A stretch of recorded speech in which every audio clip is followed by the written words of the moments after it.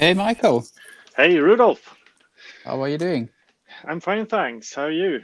I'm good, thank you. Thanks for taking the time for the call. Well, thanks for having me. Yeah, It's a brand new experience for me, but yeah. Well, for all of us. yeah. Yeah, definitely. I'm assuming you've got your cold beverage, like you plan to have. Yeah, I actually put a Belgian dark ale in the fridge a Yeah. couple of hours before, so I'm enjoying it right now. I've been out in the forest today for some couple of hours walking and Yeah. such, so it's feels good to just sit down and relaxing.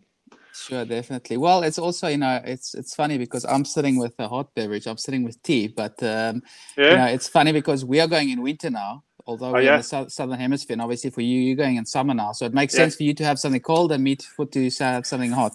Yeah, yeah. Even though the heat hasn't come here yet, all really, because Yeah, we actually had snow falling just last week. It came like 1 decimeter of snow, yeah, like just all of a sudden. So the spring is here, but yeah, it's sometimes you get these bad weather coming in sure. But once in a also, while. I think with time, obviously, also weathers or seasons, they move kind of they take longer to kind of get into gear because I mean, usually for us, April.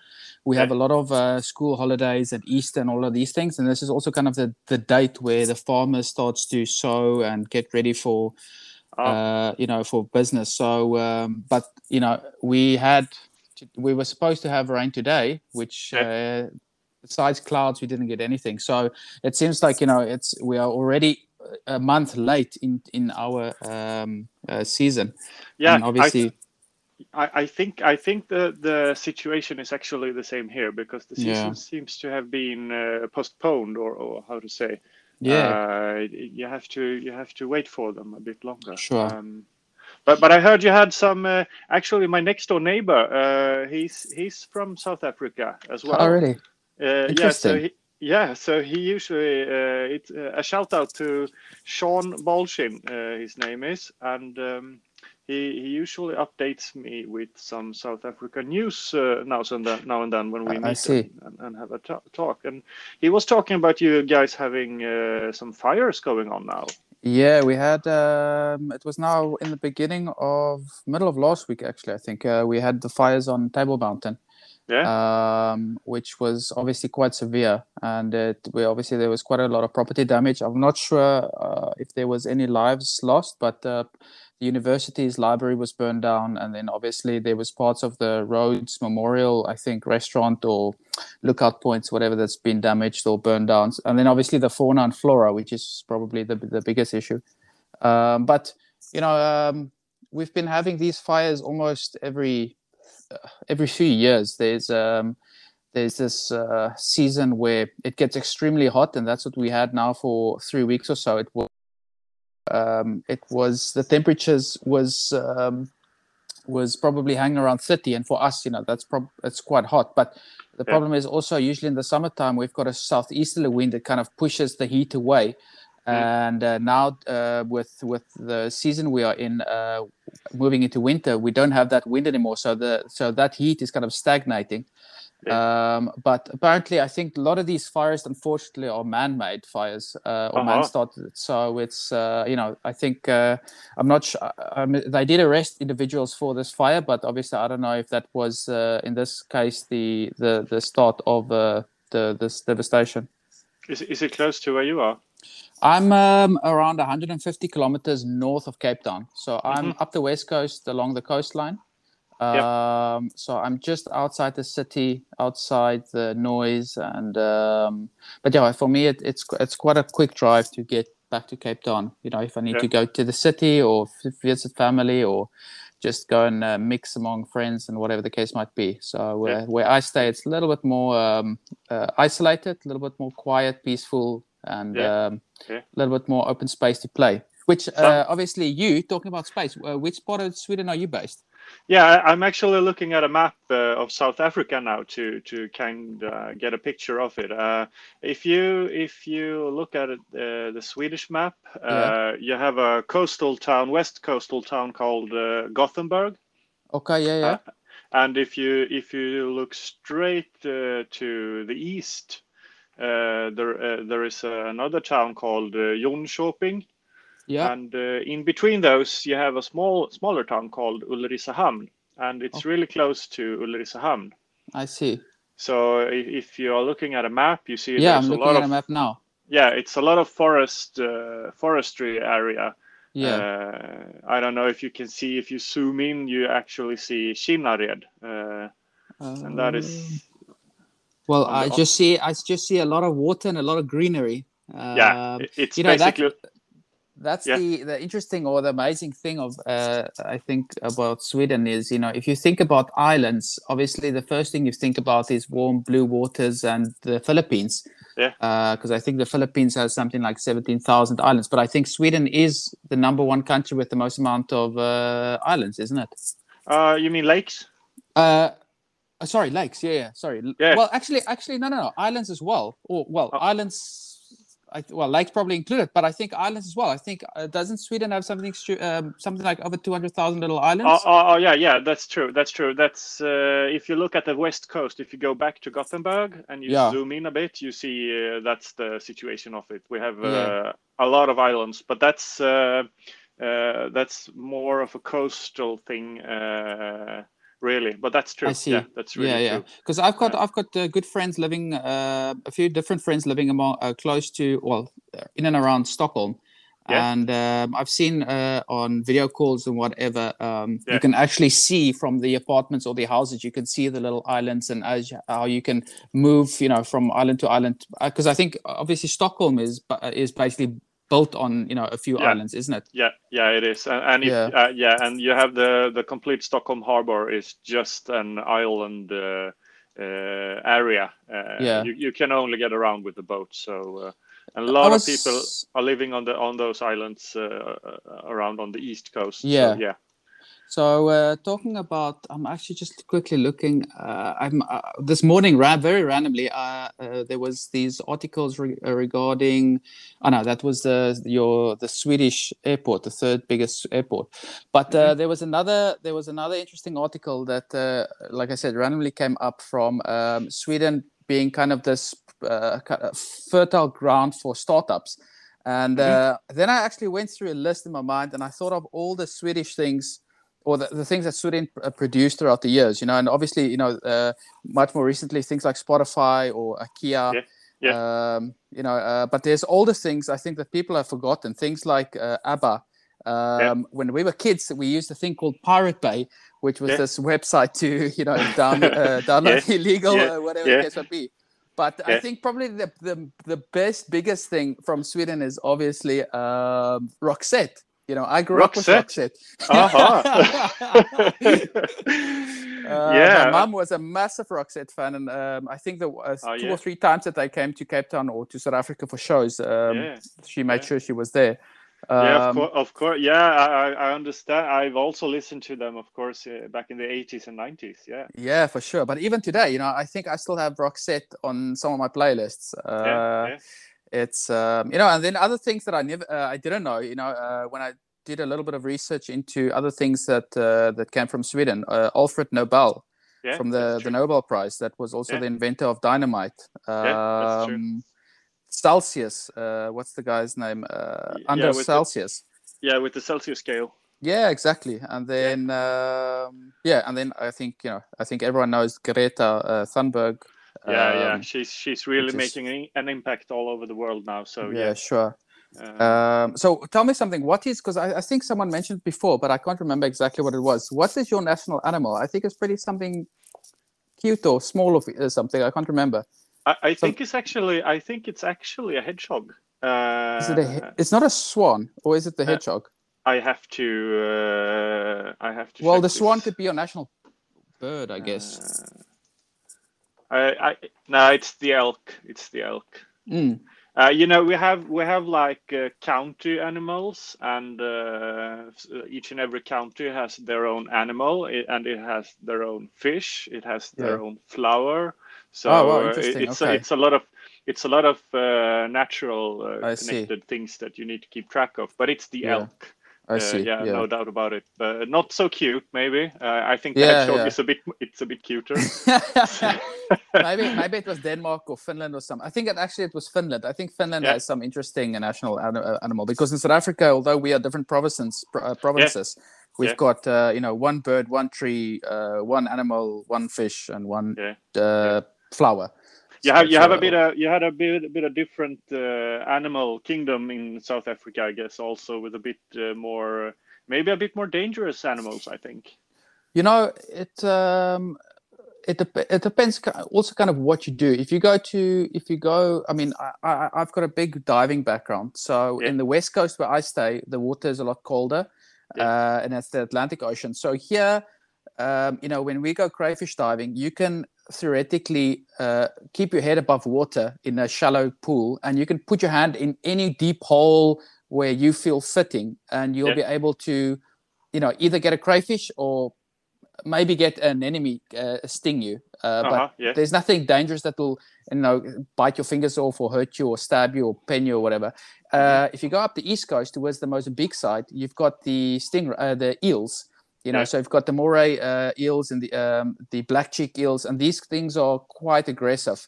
yeah, yeah, So in that part again, you will always have to check where you put your hand. But yeah, if you work in around the land itself, Africa is known for its wildlife, yeah, but yeah, unfortunately in South Africa, it's all kind of it's all how can you say it? It's all gated off. So if you want to go see a lion or elephant or rhinoceros or whatever the case might be, you will go to a park, or national park, or a private nature reserve, or whatever the case might be.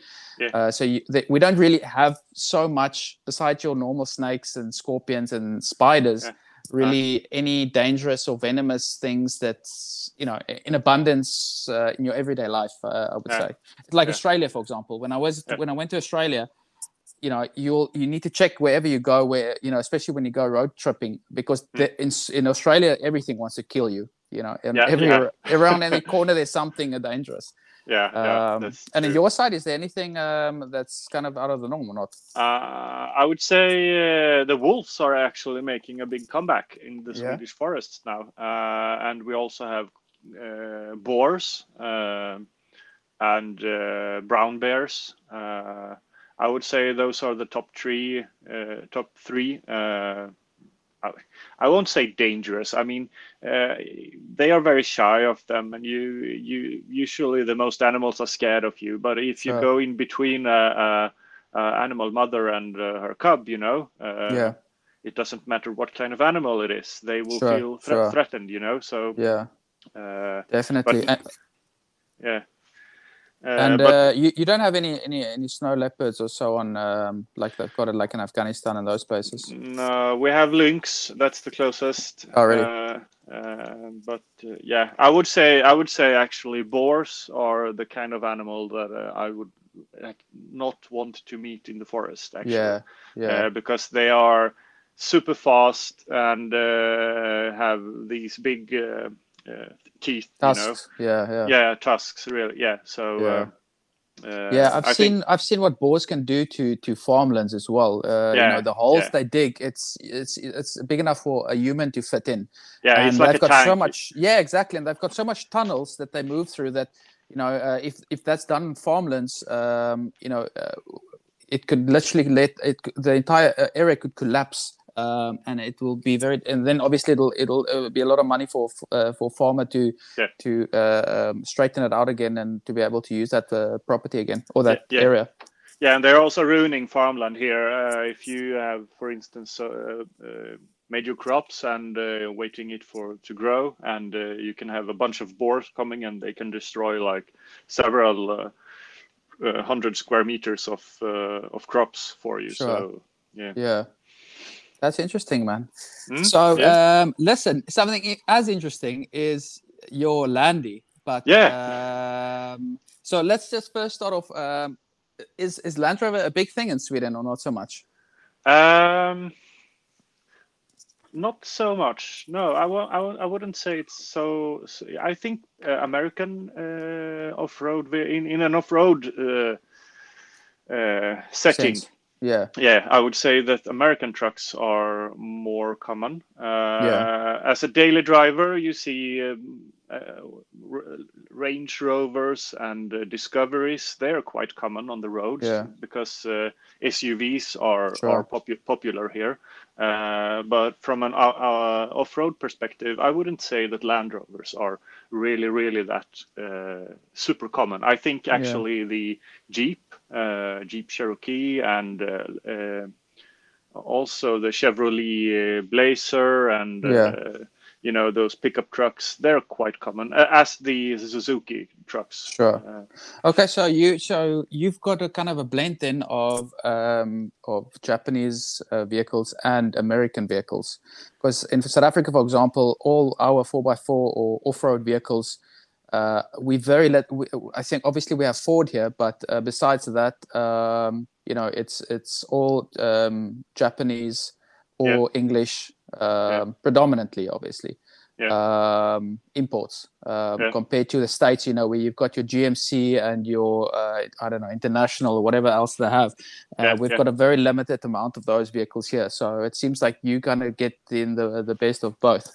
Yeah. We also have, since Volvo is based in Sweden, and they build our military vehicles. There is a lot of used old Volvo. I think it's called Volvo 912. They have like a name called Volvo Valp in Swedish, and those are very common. I see. It's like those. There's a very similar vehicle like this. I think that the Russians used to use, that the guys actually converted into like overlanders. It's like a little square box type of military vehicle. Yeah. The Laplander or something. Yeah. So this is very common. If you go to a terrain meeting, you will see a bunch of these, and they are extremely. I mean, you can go anywhere with these. They have like portal axles and diff lockers and everything, but they are extremely bad driving on road with. So you hardly ever see them on road. You only see them off road, going in like 30 kilometers per hour max. Sure. Well, it looks like an amazing off-road vehicle, though. It looks like you've got enough space at the back to basically kitchen out the entire bed and storage and everything. There is a civilian version of it that's a bit more comfortable, that they use the governmental telecommunications company used to have back in the 80s. So they are painted orange. Also, electrical cable companies used to have these. And then they are white. But also, if you Google and make a picture search, you see the fire truck version and everything. So it's a quite common. They're not made anymore, obviously, but they are extremely sturdy, and I think we will see these on the tracks for several years to come, actually. Yeah, they actually just introduced the. I don't know how to pronounce it. I'm gonna just assume that you pronounce it SERP or SERPA. Those little vehicles that can basically, you drive over lakes and rivers with it. It's a very small boxy little vehicle produced in let me see if I can actually find it. The Sherp. It's like an all-terrain vehicle, but it is I think it's in Kiev. It's designed in Kiev or built in Kiev. Anyway, so they just introduced that to South African market, and they actually had a open weekend last weekend, which I couldn't attend, but I saw some videos of those guys, doing overland trips with it. And obviously, because it's so slow, your overland trip is something like a 200-kilometer trip, but you literally can go anywhere, everywhere with those vehicles. So that also kind of seems like quite a niche little vehicle to play with. Especially in places like where you stay. Yeah, but you have like also down in South Africa, you have like the Marauder, haven't you? Yeah. Actually, If you go, I've never seen one in person, just because these are quite heavily modified. I think it's light armor vehicles. yeah. Um, Because I remember when Top Gear went to South Africa, they were driving one of those. yeah, the one that they were crashing through buildings or Yeah, through yeah. cars. Yeah, exactly. So I think actually these vehicles, it's I don't know if it's I'm assuming our government has a few of it, but I think it's also a lot probably for export, because the South African export market, well, especially 20 30 years ago, well, especially 30 years ago, there was a lot of coalition with the Israeli government, before 1994. So a Yeah, lot of our military, especially weapons, we had so many South African built and designed weapons that was used in small warfares and so on, that was discontinued shortly after. But these days, for us, our military, I think it's just used for peacekeeping purposes around the world. There yeah, is not much for us to or good enough reason for us, I guess, at this stage to have a proper functioning military, and I don't think there's funds for something like that. So yeah, I yeah, think at this stage, a lot of these military vehicles or weapons, whatever the case might be, is for exports purposes. yeah, yeah. I actually remember now because the Swedish civil service, I think it's called, they have a new terrain vehicle called Terrain Vehicle 16. Mm. It's got a nickname Galt, and that is actually Swedish for boar. Yeah. And it's a Interesting. South African made Oh, vehicle. really? Yeah, it's BAE Land Systems OMC in South Africa building it and exporting it to Sweden. That's interesting. Yeah, Yeah, so it's actually South African vehicles in the Swedish forests right now. That's interesting. That's very interesting. But I mean, then again, we had this conversation the other day. It's there's so much companies that especially even if we are talking for four-wheel drive vehicles now, that where companies are owned by a mother company or Yeah, a bunch of consortium or whatever the case might be. If you look yeah, at the 2021 Isuzu D-Max, for example, and you yeah, compare it to the new Mazda BT50, it's yeah, the exact same chassis, it's the exact same gearbox, it's the exact same engine. It's literally just two different badges. yeah, If you yeah, park the two cars next to each other, you open up the bonnet, the two engines looks identical as it's sitting yeah, in the engine bay. It's just two different badges. So yeah, at these days, you're buying a Land Rover, but you're getting a Renault engine, or you're getting a BMW engine, or yeah, yeah. a Nissan chassis, or whatever the case might be. So everything is so mixed and matched these days that Yeah, yeah. it's I mean, it's pressed economy for the car makers, and it's sad actually because the quirkiness and the uniqueness of different brands is lost in that process. sure, definitely. Which brings us back to a very unique Series 3 that you own. Yeah, yeah. So it's a 70 what Series 3? Yeah, it's a 1977 77. 7 model, so it's 44 years old now. Series 3, 109 Yeah. station wagon. Is It it still the has original 2.25 petrol, right? yeah, exactly. It's Yeah. it's the original 2.25 liter petrol engine, and it was first on the road. I've actually checked the data for the car here.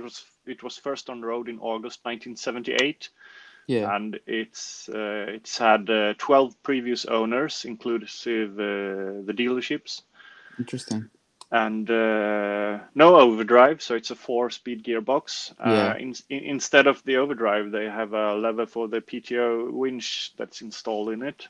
I see. Yeah.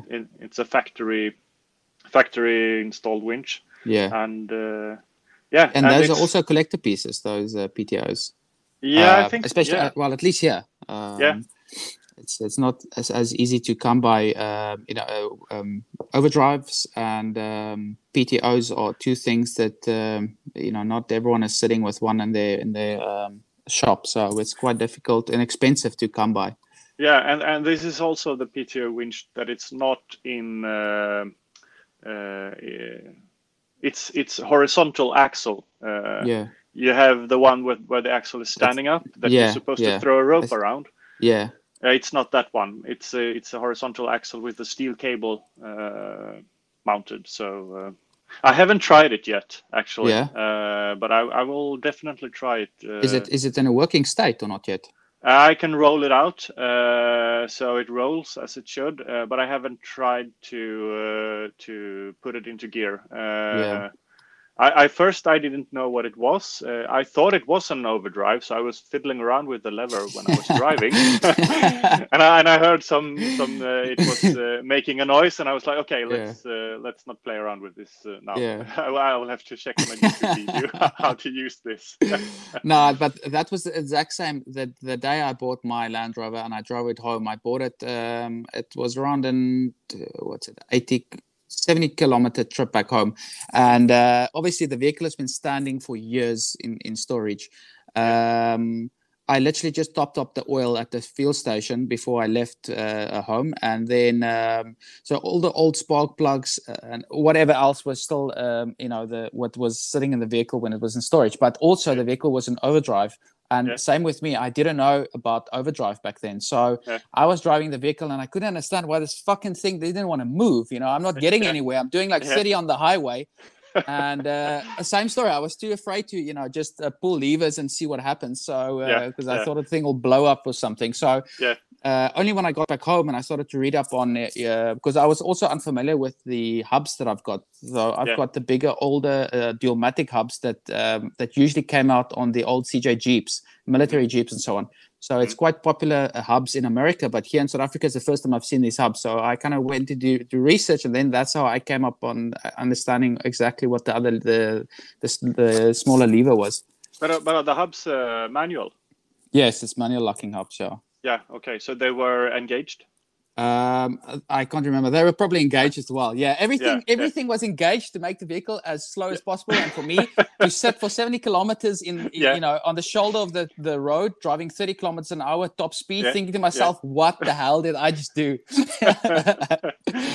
That's a similar story as when I bought I have a Suzuki Samurai pickup that I bought in Stockholm like 3 years ago or something. Yeah.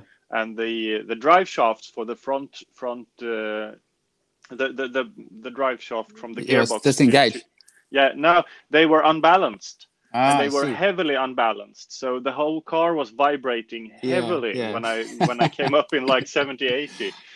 So I had to drive really slow all the way from Stockholm all the way home. It took like several hours in a terrible car that's worthless on the road, but it's good to have it here home. Yeah, that's how you learn, man. Yeah. So I mean, you said the vehicle had 12 owners before.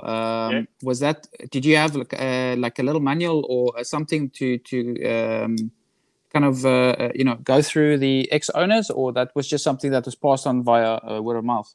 No, everything that happens to a car is registered in Sweden. Every time you buy a vehicle, that is registered.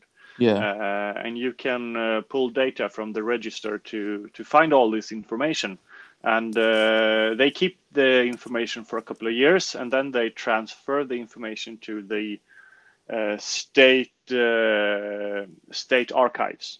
Okay. And so I've actually if I look at the state archives, I can see that there are like 50 points of interest for my vehicle in the state archives. But when the information has gone there, I have to ask for them for copies of the documentation. And due to the COVID situation, and that you really can't work from home when you work at the state archives, because that's manual papers laying around in a cellar. They have postponed all their work for several weeks because I guess they are low on staff. So I've actually ordered even more information on the car.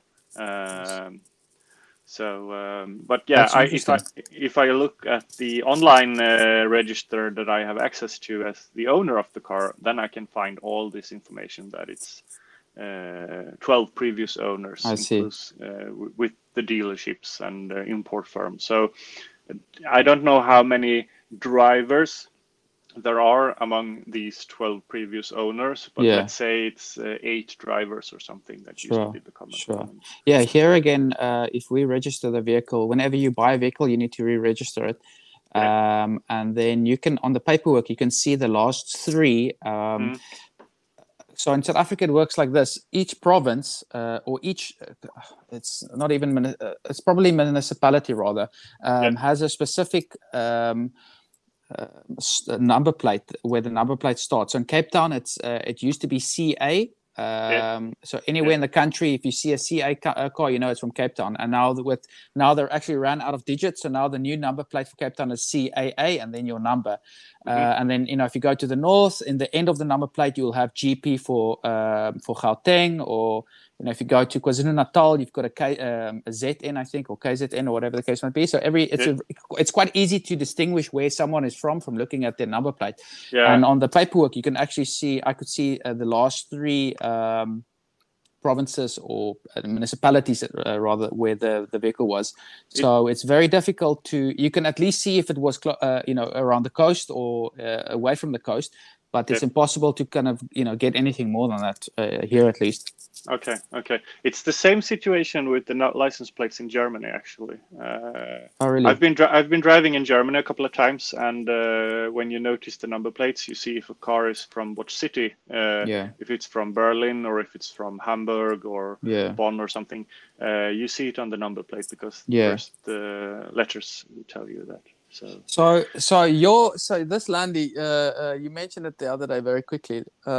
Go through this whole story about, because I actually went to watch the trailer of the movie that your Land Rover starred in.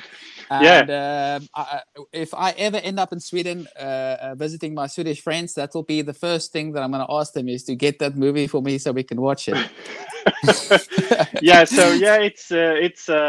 a movie car, actually. So there is and the story goes a little bit longer, actually, because the movie was actually filmed in locations where I live.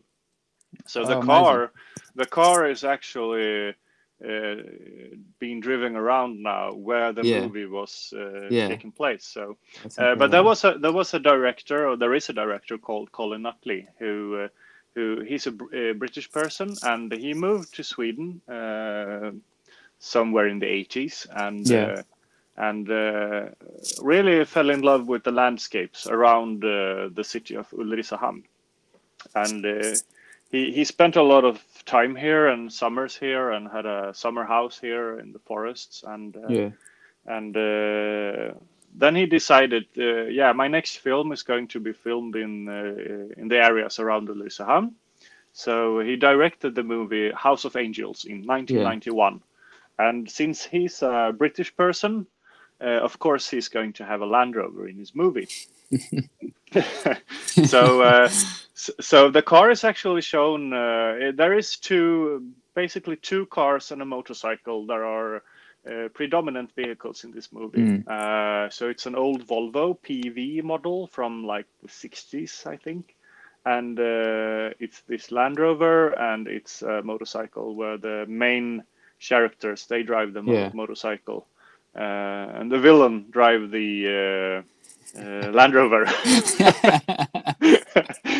So you can see it in a couple of scenes in the movie. And when I was offered to buy this car, it was standing in a storage, and I couldn't see the car. The only thing I had was the license plate number. So I was Googling around on the license plate number just to find something, and then I found out that it was in the movie, actually. So and because of the lacks of photos that I had of the car, I actually went to buy the movie on Blu-ray just to see the car, and it's featured like maybe 5 minutes in the movie as a whole, and so I told to my girlfriend that that's the car that I'm going to buy. Just be aware that these footage are like 14 years old or something. So exactly, I don't know how it looks today, but So actually, in the trailer, there is a scene where they put fire on a field, and it's actually filmed through the windows of the Land Rover. Interesting. If you pause the trailer, if you search for House of Angels on Yeah. YouTube, Yeah. and you will see there is a field burning. That is actually a Land Rover window that they are filming through. Yeah, because they don't show the Land Rover itself in the No, trailer. You only get to see a no. lot of the motorbike. I remember. Yeah, the motorbike, and you see a moped, and you see some shots of the Yeah. Volvo, but you Yeah. actually see through the windows of the Land Rover as Interesting. well. You see Yeah. a bit of the dashboard, and Yeah. so so they used this car for the movie, and filmed it here in Ulricehamn. Yeah. So I actually have an idea of driving with the car on the roads as they were in the movie, just for the fun of it. But it's been around here ever since. Actually, it went a couple of kilometers north to Yeah. another city, but then it came back here to the closest village where I'm living, and then I bought it. So yeah. That's interesting, man. It's a fun story, and because it was in the movie, they need to soundproof it, Yeah. because old Land Rovers are very noisy. Sure.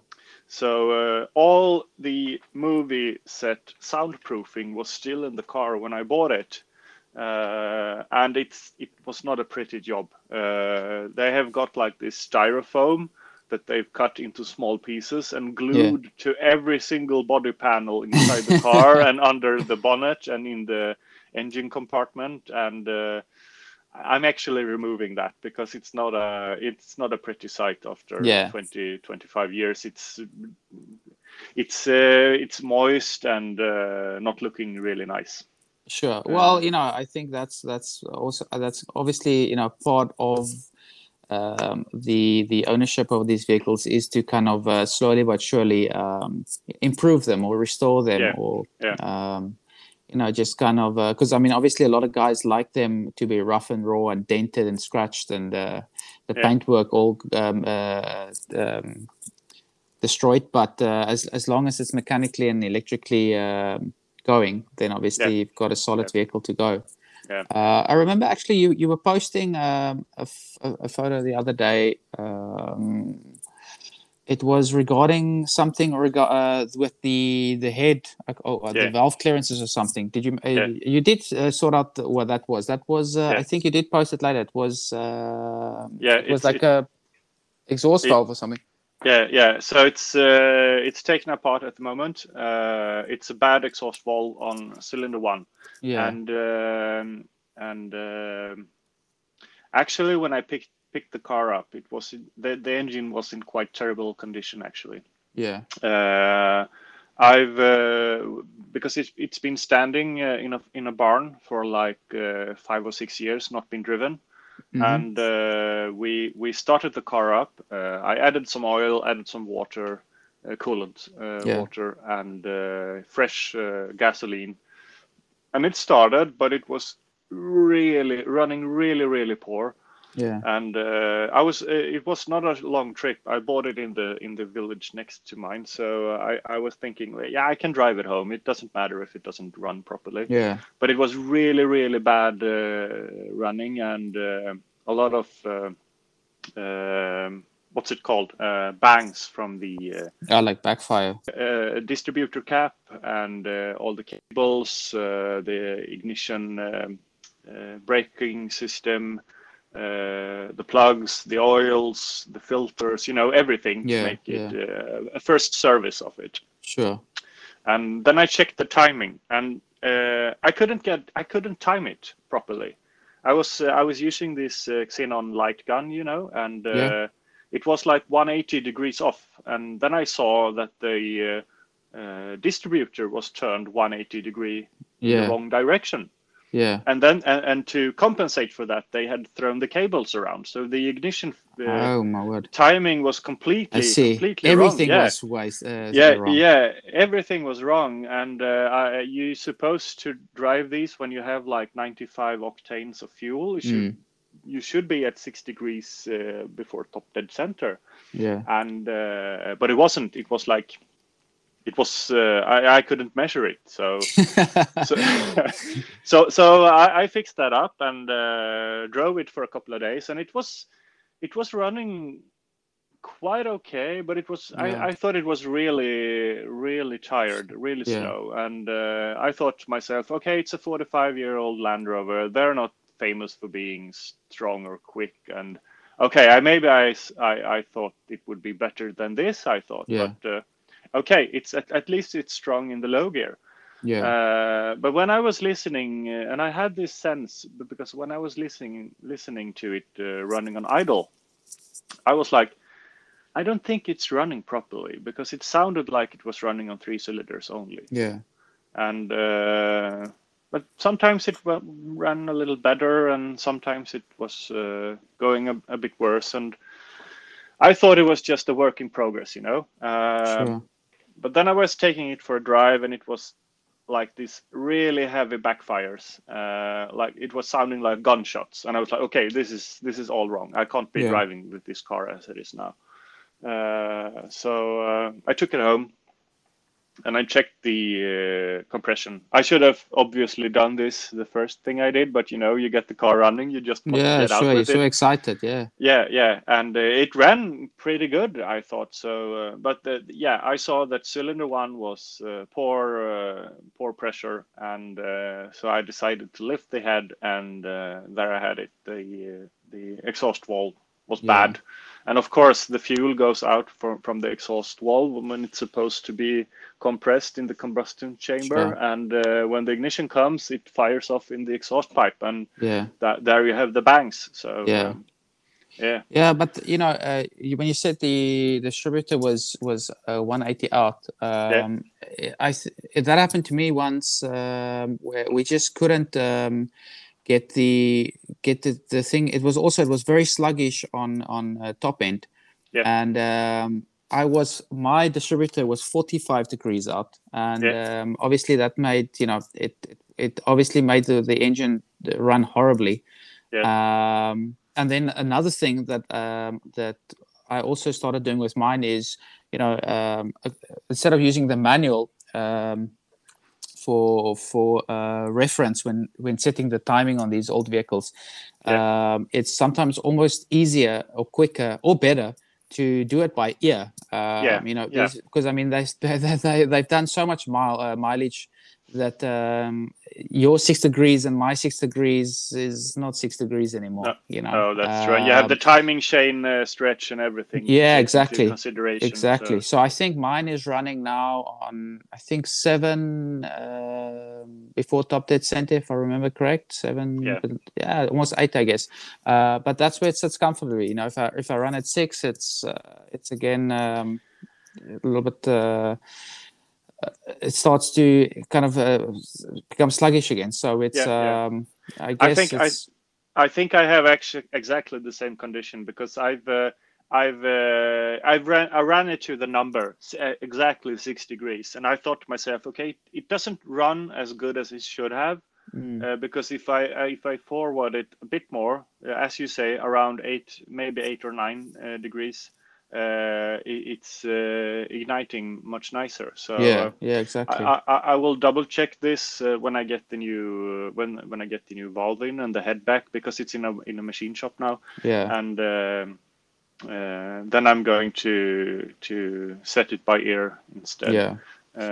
Just to be careful, try to listening for pinging. It's not so easy when you're driving an old Land Rover on a gravel Sure. road, because you can't hear anything. It's just Sure. noises. Yeah, exactly. Luckily for me, Yeah, I've got a highway very close to me, so yeah, it was very easy for me to quickly. And what I just did is I took everything. I took the timing light with me, and I didn't tighten the distributor 100%. So what I did is I went on the highway, I listened for any pinging, and then I'll just quickly stop next to the road. I'll just adjust the distributor slightly, and then continue going until, and then obviously or adjust the timing or whatever the case might be until I felt the sweet spot.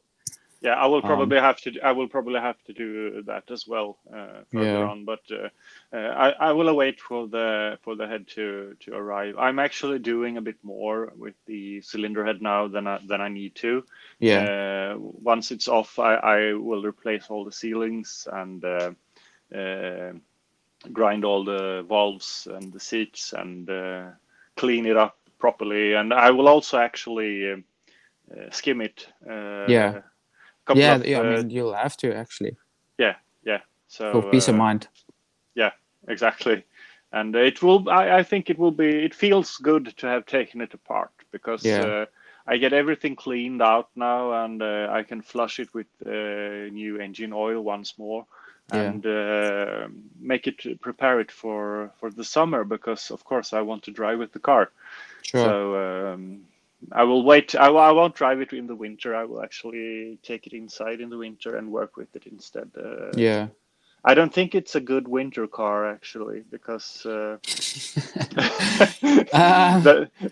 drum brakes and no ABS and no power steering and top heavy and everything. I think it's actually really dangerous to drive in the winter on the roads here. Well, I'm not sure what your roads look like, but I've spoken out to a few guys in Germany, guys in Canada, and those areas.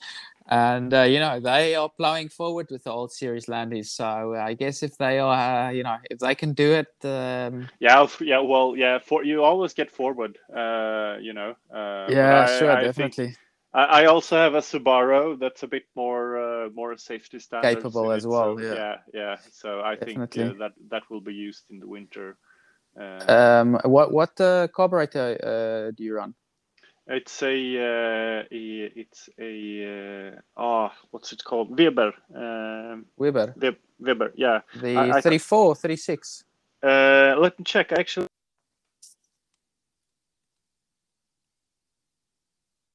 can you hear me?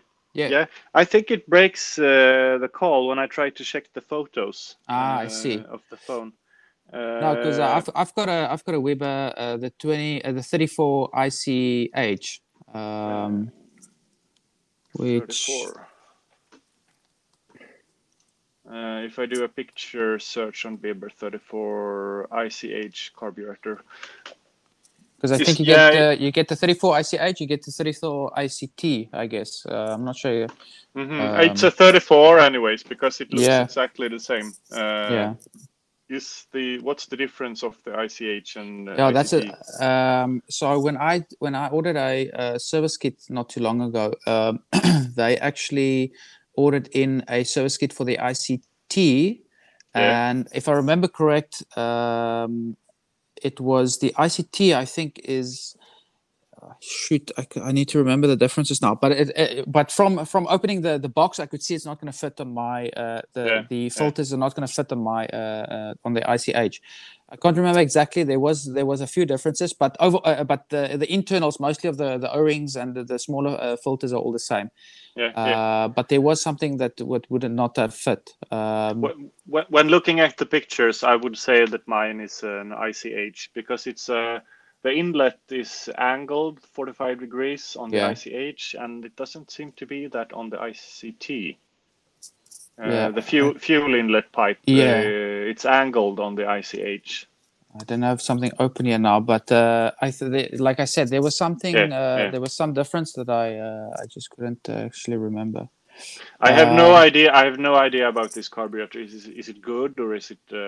I don't know. Many people don't like the Webers. Many people do. I'd never owned a Solex or SU or any of the other ones, and I've never really had too much issues with my Weber. I know. I do believe you get two types of Webers. You get the I think Weber used to be a Spanish, or it was Spanish owned. So it's either made in Spain or made in Italy. I think Italian company or business actually bought it over, and then it was reproduced in Italy, if I remember correct. But there's a new Weber that's on the market that you can buy on eBay or whatever. It seems that does not have the made in Spain, made in Italy stamp, which is kind of like a copy or whatever the case might be. And apparently, obviously, that's shit. But besides that, like I said, that's the carburetor that I bought it with, and I never had an issue with it. Actually, because the service kit was the wrong one, I actually opened up the carburetor, cleaned it, and actually replaced it with the old paper, with all the old filters, old O-rings, and new paper gaskets. Well, at least I got some new paper gaskets, but it is it's until for now at least it's still going. Yeah.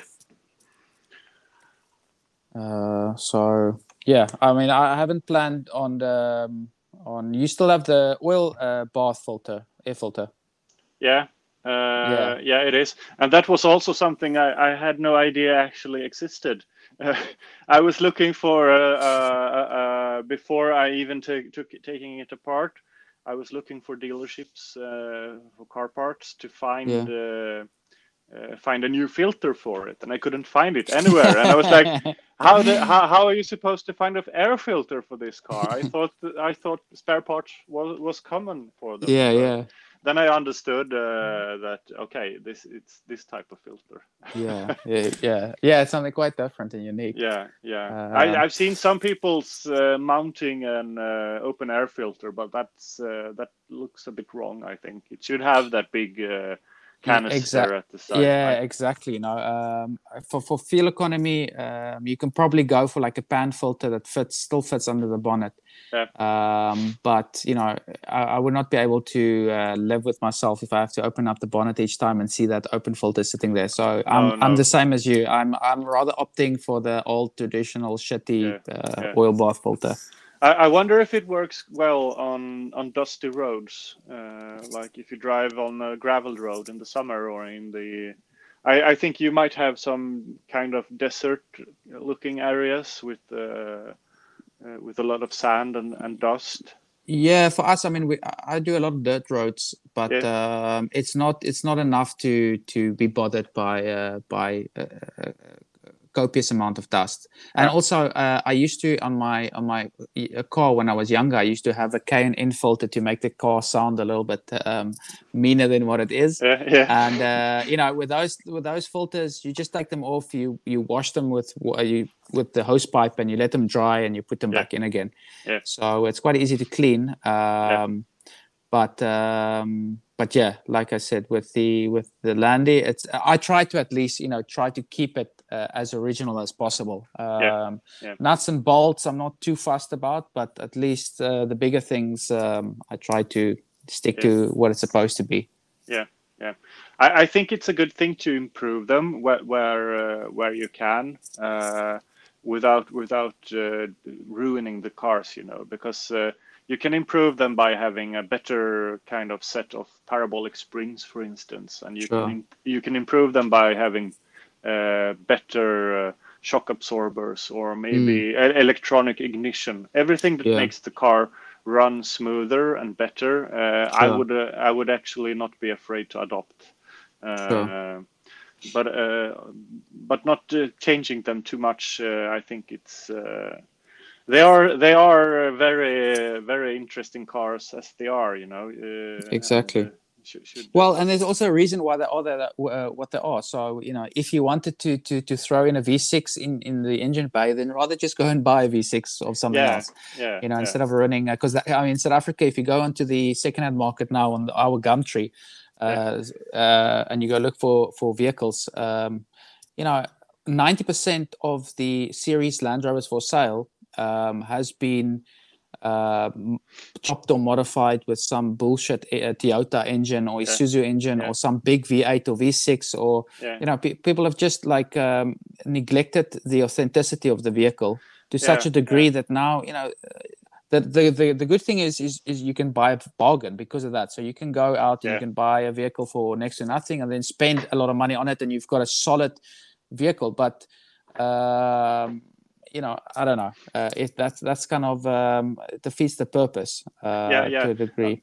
Also, when you look at these cars, you can take the Defender version into consideration, and then you have a whole range of engines. If you want to have a turbo diesel engine, you Exactly. actually have that in a Defender, and it looks quite the Exactly. same. So obviously it's not a series car. I mean, the series Yeah. cars are much more versatile than the Defender. Actually, I think Exactly. maybe the early Defenders were a bit more versatile, but the later ones, they are. It's a great looking car, Yeah. but I think it's the failure rate. I think could be. I'm guessing here, but it could be Yeah. higher in the long run. What you mean reliability?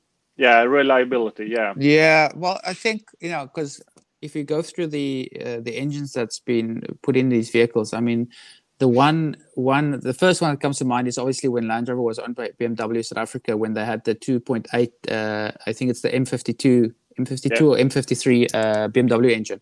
yeah, So obviously that's a rock solid engine. yeah, There's nothing you can say about it. Then if you go back to the TDIs, you had the 200 TDI, the 300 TDI, which in my opinion at least is still, maybe the 200 was probably still a little bit old age, but the 300 was until today is quite a solid engine to have. yeah. It is. And then between that and the newer engines like the 2.2 or the 2.4, whatever Puma engines, the Renault engines that they've got, they used to have the TD5 engines. And I think that's kind of your majority market, especially in South Africa. If you look at most of the Defenders for sale is TD5s, because there comes a period in their life where if they haven't failed you, they are about to probably fail you somewhere along the line. Okay, and that's probably where most people tend to sell these vehicles before that motor needs to be basically opened up completely and rebuilt again. But besides that, I mean, or not that I know of, that the newer vehicles, that's been too much of an issue. I mean, any vehicle, most vehicles have some models or year models or whatever the case might be that came out with the issue or whatever the case might be. But in my opinion, I think the TD5 was, and then maybe in the TD5 range there was probably only certain years or certain year or period that was maybe a week period. Yeah. I have really no idea. I'm just speaking out freely here because if you look at other cars that are pulled into living for a long time, and they change it, then they make them more and more complex. And I like the simplicity of the old ones, if you understand. Sure. It's so easy to throw out the seats if you want to, and it's so easy to pop off the roof. And I mean, you can't basically do that with any modern car today. So, exactly. It's an interesting thing to do with a car, actually. Yeah. And back in the days, I don't even know if that was a selling point, because a lot of old cars were a bit more versatile than they are today. Yeah. Well, it's again, I think obviously the series is quite a outdated design, but if you give anyone a pencil or a pen and ask them to draw a Land Rover, it's probably a series that they will draw, and they'll be able to do it in one line, one continuous line. And that's kind of what makes it special. But I wanted to ask you about when you're working on your vehicle, do you have any other Land Rover guys around you, or are you kind of by yourself? I'm kind of by myself, actually. Yeah. No one around me has a Land Rover, actually. I have a friend who's had a Defender. I have no idea what kind of make it was. I think it was a 1996 model or something. I'm guessing here, but that's the only thing I've got close to a Defender or this kind of body before. I see. Well, then I guess you need to convince Sean. Yeah. Actually, he told me his father used to have a Defender 90 back Really? in South Africa. Yeah, so Yeah. he used to say to me that they used to pop the roof off and use that to paddle with in the water. That's incredible. Yeah, yeah, when he was a kid. So yeah, when I went to, we live in a small village here Yeah. outside Ulricehamn, and when he saw it the first time, he said that, oh, this brings back memories. Yeah. So yeah, That's I will amazing. I will try to convince him. Also, there's a neighbor in the village next to this called he's called Daniel, and Yeah. he's from England. Yeah. So and I went to visit him a couple of days ago with the Landy, and he was out on his farm, and I showed it, and he was like, "Yeah, I should have Yeah. one of these also." That's the business. Yeah, he remembers it from England. So Sure. Yeah, that's so amazing. Yeah, I think, I think so many people, young, old, male, female, doesn't matter yeah, where you're from or what you do, has had or have or will have some interaction, or experience with these old vehicles. yeah, That's, yeah, again, that's also a part of their heritage. Is they're yeah, kind of part of many people's upbringing. yeah, yeah. That's Yeah, amazing. they've been Let's along for so long time, they've been around from like the Series 1 and Series 2 and all the way to the Defender in 2018, and many people will have seen them, of course. So Sure. yeah, And obviously now, the older the series Landys are becoming kind of icons. So now yeah, if you go to town, people notice the vehicle. yeah, So yeah, it's amazing. Listen, yeah, another thing before we wrap up is your, I don't know if you call it a garden, your farm, yeah. but tell me about your little small farm, or the holding that you have. Oh yeah, yeah. So we live on a farm. It's a very old farm. The house is 100 years old now, and we are vegetable. It's a vegetable farm, but it's a Yeah, part-time. It's a part-time. We have other other sure. jobs as well, Yeah, but part-time jobs. So this we have part-time jobs, and we have this part-time farm. So we grow vegetables in a big greenhouse because the weather is so cold, sure. but we also have some open air fields as well. So we have ecological plants of basically everything that grows here. It's potatoes and onions and beetroots and tomatoes and cucumbers and such. So yeah. That's interesting. So And so is that kind of something that just came along, or you actually have background in farming? No, it's something that came along. We moved to this house in a couple of years ago, and there was a plot of land with it, so we decided to do something with it. So, Nice and one. we're interested in food and agriculture and such before. We found out that it would be a good idea to put the land into use once more because Sure, definitely. it hadn't been used for many years, and the house has been standing abandoned Yeah, for many years. We wanted to make it a living farm again. that's So amazing. the next thing we're going to add to the farm are chickens. Yeah, So I'm actually building a chicken house on the farm now in one of the buildings. So one idea with the Land Rover, and I really hope this will be the truth, is yeah. that we're going to use it as a delivery truck when we go to markets, Yeah, or I was about to ask you about that yeah, now. That's like the ideal job for yeah, this Landy. I mean, yeah, I know, and also we want to grow these Halloween pumpkins you've seen yeah, on American sure. TVs, and put it on the roof rack. Fill the roof rack with the orange pumpkins, and then go to a farmer's market, That's and amazing. people can point on what pumpkin they want, and I can climb the ladder and bring it down to them. That would be really fun. Yeah, that's amazing, man. I've yeah. seen, I think it's in the UK, there's 1 or 2 guys who actually converted a little series into coffee shops. So they've got a complete machine in the back, and they open up one of the side windows. They kind of convert it into a station where you have your machine and your cups and stuff. And then they also park off at like farmers markets or events or whatever the case might be. So it's such an ideal. That's lovely. That's lovely. Wow, that's man. But for your Land Rover, I guess that's kind of meant to be then. I think so. I mean, when I got the opportunity to buy this, I was like, I fell in love immediately.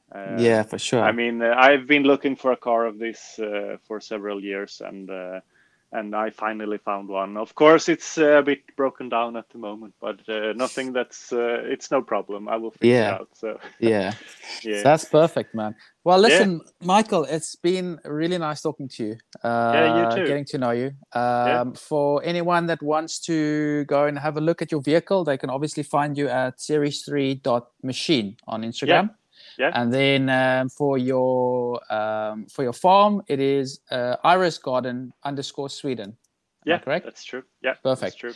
And hopefully, hopefully end of the year, we'll be able to catch up again, and we'll be see how far you've come along with the Landy, and maybe there's some pumpkins on the roof by then. Yeah, I hope so. I hope so. I will definitely put it on the Instagram when definitely. we get there. So I will definitely be in touch with you as well. Yeah. Cheers, Michael.